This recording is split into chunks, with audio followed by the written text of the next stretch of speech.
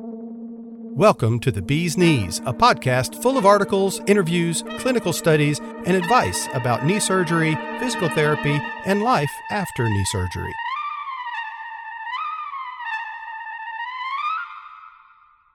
Hello, this is PJ Ewing. Welcome to the Bee's Knees podcast. It is 2021, thank goodness. We are here all safe and sound together. We are going to talk about knee surgery, knee replacement, knee recovery, and we have the best guest ever in history of guests, Halima Curry. Are you ready to be the best guest ever? I certainly hope so. Thank you for having me. You are welcome. Halima and I work together. Halima, well, I'll let Halima tell her own story, but relatively recently, she's been added to the team at X10 Therapy in Michigan, doing physical therapy work as a PTA with X10 patients and doing amazing work from all that I can tell, Halima. So I'm sure it's there's a lot to tell and a lot of stories. Today we're going to talk about getting ready for surgery, preparation, what you should know, what you should think about, a lot of preparation, pre-surgical considerations for those that are thinking about having a knee replacement or have scheduled a knee replacement, and potentially even other surgeries. But before we get into that, I'd like to hear, Halima, just tell us a little bit about your background, what you've been doing all these years, and where you do it, and how you found X10, just, sort of your story. Thank you for having me again, PJ. I am a physical therapist assistant. I have been in this profession for 18 years. It'll be 18 years this year. And I have worked in the outpatient setting, the inpatient setting, so in hospital settings. And my main focus has been in orthopedics with knee replacements, hip replacements, fall injuries, multi-traumas, pretty much whatever they break, they can fix. That's what I work with. That is where I've been. I've also done some adjunct work for physical therapy assistant schooling for students. One of my main focuses has been to work at Beaumont Hospital, which is where I worked here in Michigan. I taught the preoperative education course. So all the people who were coming in for knee hip replacements in the next 3 to 6 months took this course, and I was a part of the nursing. There was a nursing portion and a physical therapy portion and occupational therapy portion that was taught during that hour-and-a-half course, and that was what I taught while working at Beaumont Hospital at the hospital setting. So this is where my expertise lies, and really just making sure that patients are prepared for such a extensive surgery, but has gotten streamlined over the years. We are in good hands, Halima. I can tell already. How many classes do you think you ended up teaching over the years? I know I taught the class for at least 6 out of the 8 years I worked at Beaumont. So once a month for over 6 years-ish. Do the math. That's a lot of classes. Yes.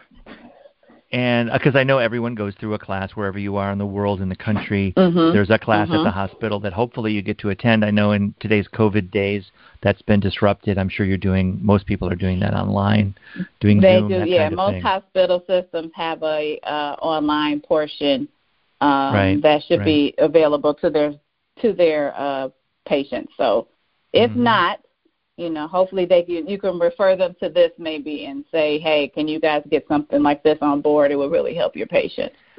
And just if you're listening to this now on the podcast, the Bee's Knees podcast, just recognize that we have a whole curriculum for people with knee surgeries coming up on the radio. It's called Knee Radio 1, knee-radio-1.com. It's Saturday live from noon to 6. There are 2 different 6-hour shows, believe it or not, every other Saturday that run. And, in fact, you may be listening to that right now because we're going to place this content right at the beginning of that show. So this is going to be really useful, Halima, for those that are, really have surgery coming up within a few weeks, 3 weeks, 4 weeks, that kind of thing. Well done. Okay, great. Anything else about you? Where'd you go to school, Halima? In Michigan? I am a Detroit native. I went to Mercy High School that's a prestigious Catholic school for all girls here in the Metro Detroit area. I've also done some of my undergrad work at Hampton University in Virginia, and then I finished rest of my schooling here. I've also obtained a master's in public health from the University of Michigan Flint about 2 years ago now. I try to incorporate a lot of my health education techniques that I learned at that institution into my teaching and my coaching here with X10 and prior to coming to X10. So funny, Halima, you don't know this, but I went to Catholic Central and then Michigan myself. So it wasn't like a sister school or anything, but I know there was a lot of dating that went on between CC guys and Mercy girls. That's great. Yeah. Well, yep. All right. All one big happy family.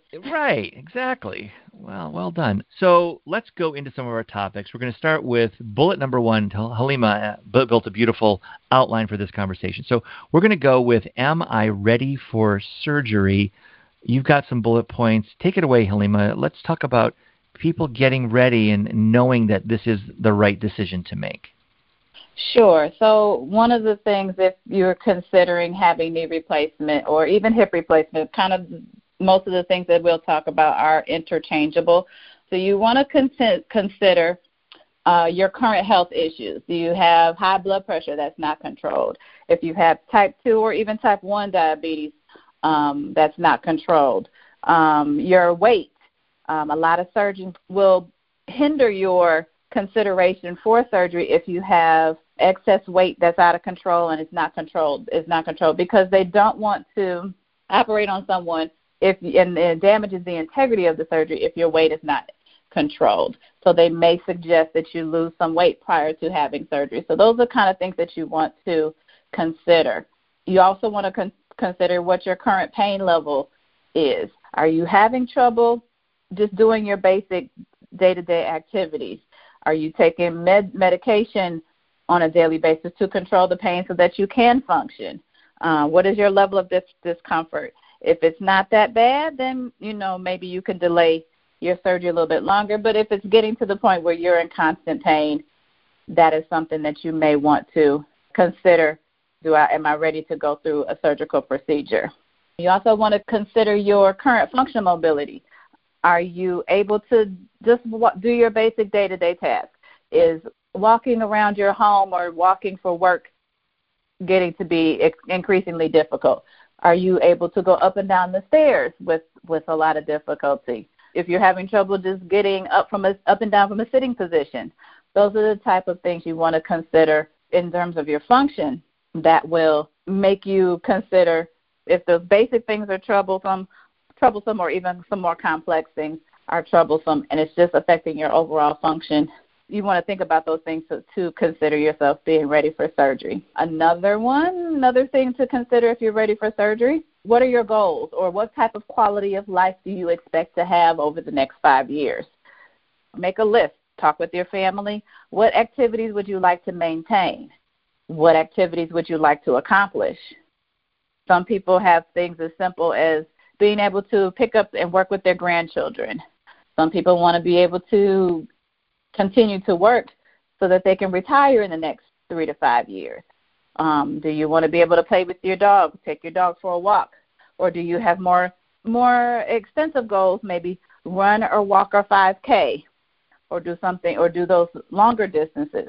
Whatever it is that you want to do, you want to evaluate what are your goals and what type of quality of life that you want to have in the next 5 years and beyond, because having surgery will allow you to consider and be able to accomplish those things and have a better quality of life because your function is better. So those types of things kind of go into the process of saying, okay, I need to have a surgery for my hip or knee. Once you've decided yes or no to those types of things, then you can, talk to a surgeon at that point. But I do want to ask you, though, Halima, and maybe you can talk a little bit about when you do have that person who's looking for performance and they're looking for 5Ks and mountain climbing and on that kind of activity, what kind of advice do you have for that person when it comes to knee replacement? If you're able to do them now, I say keep doing them as long as it doesn't cause any pain or damage your function further. Keep doing it up until you decide, until you can have the surgery even.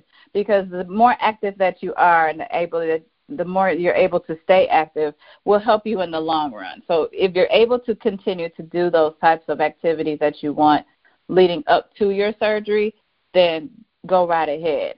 But if you want to get back to them, just as long as it's safe and your surgeon agrees with those types of activities, it just depends on, even with hip replacements, there's some restrictions that you have that may limit your ability to do maybe some skiing or even yoga. But techniques have changed over the years that those things are a little bit more possible now because of how these surgeries are done, knee replacements and hip replacements alike.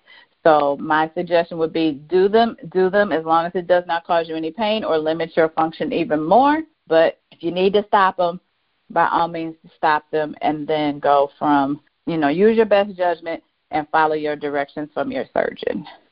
And in terms of longevity, the conventional wisdom for a new knee, what is that in your opinion? Do you have any reference points? Knee replacements and hip replacements have longevity of at least 15 to 20 years. But the caveat to that is they want you to maintain a healthy weight. And barring any major accidents, major falls, major car accidents, or things of that nature, your basic everyday activities, walking, driving in the car, playing with your grandchildren, walking the dog, those basic activities that you would do, basic exercise, going to the gym, do not damage the joint. That's why I said about making sure that you're at a healthy weight. If you have a healthy weight going into the surgery, you are setting yourself up for a longer longevity with that particular joint. But yeah, usually can get 15 to 20 years, barring any major issues, traumas, complications, that type of thing. I think it actually could end up to be longer. We don't know that, and we won't know for 15 to 20 years. Right. Right. And I've had patients over the years, just a little story. I've had patients over the years, they're in their 80s getting new joints in the 1920, but they got their original knee in their 60s. So original hip in their 60s. So they had that 20-year span, and those parts wore out, so they just getting the new up-to-date parts. So they might have got their knee replacement or hip replacement in the early 2000s, late 90s, early 2000s, and now they're at the point where they need their new joints. There are some people that have had 2 hip and knee replacements, so it just depends on how things are going, and they've loved every minute of having, those replacements. So it can be done. With a total knee, Halima, have you seen the need for the spacer to be replaced and then they just go back to their level of activity? Because I understand some surgeons will do a scan, MRI, or just an X-ray yearly, and they will look at the size, the thickness of that meniscus, that plastic meniscus, that spacer, and they'll watch for degradation and thinning. And if it's breaking apart and thinning too much, they will say, well, look, we got to bring you in. And I think it's technically called a revision, even though it's really just almost a replacement part, right? Take out the old spacer, put in a new spacer, put yourself back together, and you're back at it. It's not quite that simple, obviously. But have you seen that much in your years? Over the years, when working in the hospital, I have seen that fairly often. Usually, if the patient needs a spacer placed, usually a couple reasons. Sometimes there is an infection. That's usually the more likely explanation. They have an infection that set in for a myriad of reasons. But when they do have that spacer placed, it has some antibiotics inside of there, and so they'll have that spacer for 6 to 8 weeks, maybe even 12, sometimes depending on what the type of infection that it is. And most of the time they are using articulating spacers so that spacer is one where it functions just about as close to the actual prosthetic need that it can. You can't do everything, but you can do most things. Your basic walking, just basic activities, you can do while that antibiotic is taking care of the infection. And then after that period of time, that's 8 to 12 weeks, the surgeon will go back in, take that spacer out, and then replace it with the brand new knee prosthetic. other than any type of trauma or something like that would happen to the knee, the knee is usually pretty good when they first put it in. Sometimes there are, it's kind of like just like a brand new car, sometimes the parts will malfunction. Why that happens, sometimes it's just one of those things. Sometimes it might have been a little human surgeon error, minor surgeon error that becomes a bigger surgeon error. Hopefully that never happens, but it's just nature of the business. Very rarely have I seen that happen, but it can happen where the prosthetic fails and they have to go in and just take the old parts out, put the new parts in. So it's not foolproof, but the likelihood of something like that happening has gone way down. Even when I started working in the hospital system 8 years ago, back in 2012, it was actually 2011, I started working in the hospital system. The frequency of what I've seen, and that's just one hospital in one town, but we did a lot of surgery. So when I would see those types of things, it has gotten the likelihood of those things happening has gone way down. So that's a good thing to know going in terms of the prosthetic failing and having a good quality surgery for many, many years. Got it. Okay, so that was fascinating, Okay. And that's about the spacer and infection. You know what, Halima? Yeah. I was actually thinking of something else when I asked that question, and I used the wrong word because I used spacer, and that sent you on to a very interesting explanation of a spacer and infection. And I am aware of that, an articulating spacer, get the infection out, debridement, all the thing that needs to happen to clean out the infection, and then go in with a new joint. Got it. But let me go one more time at this question because, and you may say, PJ, you're crazy, which I may be crazy, but I'm under the understanding, right? Here, listen to this scenario. I'm 45. I've been playing baseball and football all my life. I've worn out my knee. I need a replacement. And I go in and I say, look, doc, I'm going to go in. I'm going to have this done. But I'm going to tell you right now, I'm going back to hardcore football, basketball. I'm going to be skiing. I'm a heavy biker. I'm going at it, man. And he's like, all right, but let me tell you, I'm going to check the thickness of that, not spacer, but that meniscus, the plastic insert, right? And I'm going to check that every year. And if it thins too much and that polyurethane breaks apart, we're going to pull it out and put in a new one. And that could be 5 years from now because you're telling me you're going to go mountain climbing and tackle the world. And that's going to tell me that it isn't going to be 15 to 20 years. That's going to be 5. And we're going to not need to take out all the hardware, but we're going to need to put in a new plastic piece, the meniscus. Okay, now talk. I got you. Is that familiar or is that PJ craziness? That is not necessarily familiar to me. However, I will say this.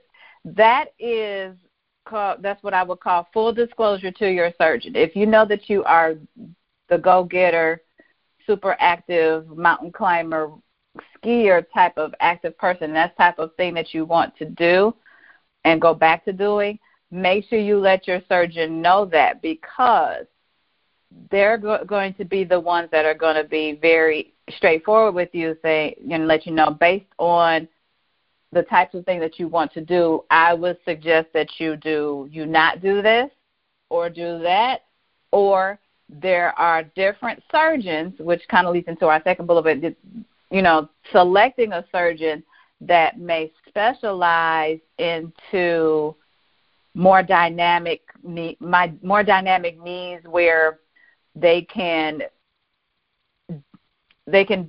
surgical procedure will allow you to have a little bit more dynamics than maybe the conventional total knee.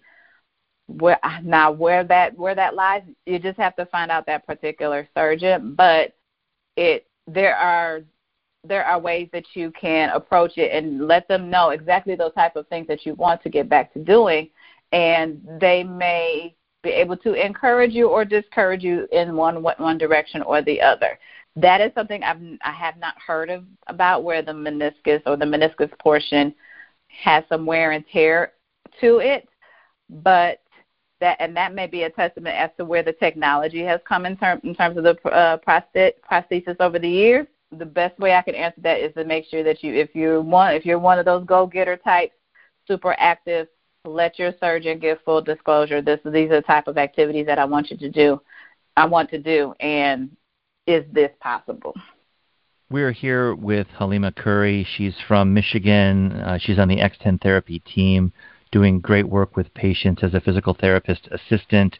Halima, thank you for all that insight. This has been really wonderful. This is part of a series, so you've just been listening to part 1, but this is part of a 3-part series that we're doing on getting ready, preparing, making sure that your head is in the game, your body's ready, that you have all the ducks in a row for your surgery. So be sure to catch the next podcast episode on the Bees Knees podcast, and we'll continue the conversation.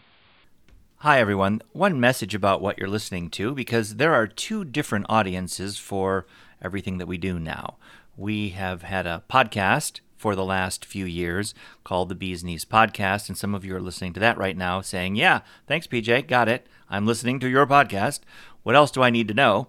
I'll tell you, what else you need to know is that there's another way to consume these wonderful interviews and content that we create, and that is Knee Radio 1, a 24/7, 7-day-a-week, on all the time knee broadcast. It's a radio station on the internet radio they call it, and we have a collection of interviews bundled into different shows that run all the time on Knee Radio 1. You can find that broadcast simply by going to knee-radio-1.com.